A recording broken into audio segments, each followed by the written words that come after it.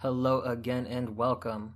Last episode, I spoke with COO and Chief Learning Strategist Susan Minaya on the necessary skills a learning strategist should have. Moving on, this episode I will be continuing my conversation with Susan on learning strategy, discussing different tools learning strategists can use to help their process. Stay tuned to learn more.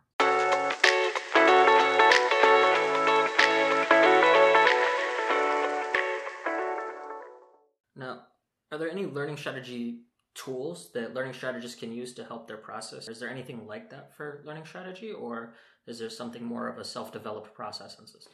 Well, I know for me, it's a self-developed process that I created for myself. But Okay. I would say, because I've sort of bootstrapped myself over my experiences in my career, right, as a learning leader and also as a consultant for other organizations in learning strategy. So through that, I have created my own tools and resources that I use to be able to do it. And some of that is around templating. And I think, one of the things is really creating that learning strategy document that you hand off or that you can showcase to the organization or you can use as a communication tool for other people and maybe in different forms depending on who you're talking to, so that you're just kind of sharing what they care about, right? So you don't want to, you got to be able to know what of it you show and maybe what of it the person you're talking to doesn't need to know at all, right? So I feel like part of that comes down to them just not caring about that part because it's not theirs. Yeah, because it's not relevant to them and they don't care, so that's just smart communication skills,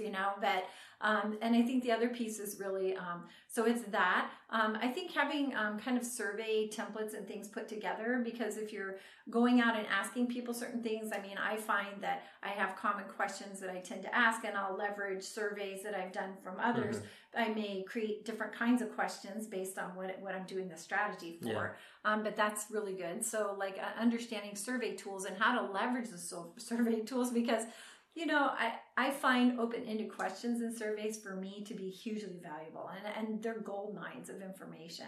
And I often, while I may have 4,000 people that got reviewed, you send out surveys to, and, if 600 people take the time to take the survey and provide feedback, you should read it, So it takes time to look at it, but there's ways that you can pull that data out. So I've kind of structured my own like Excel templates so I could filter things and look at data from different questions or different employee populations or things like that if I'm looking for specific trends.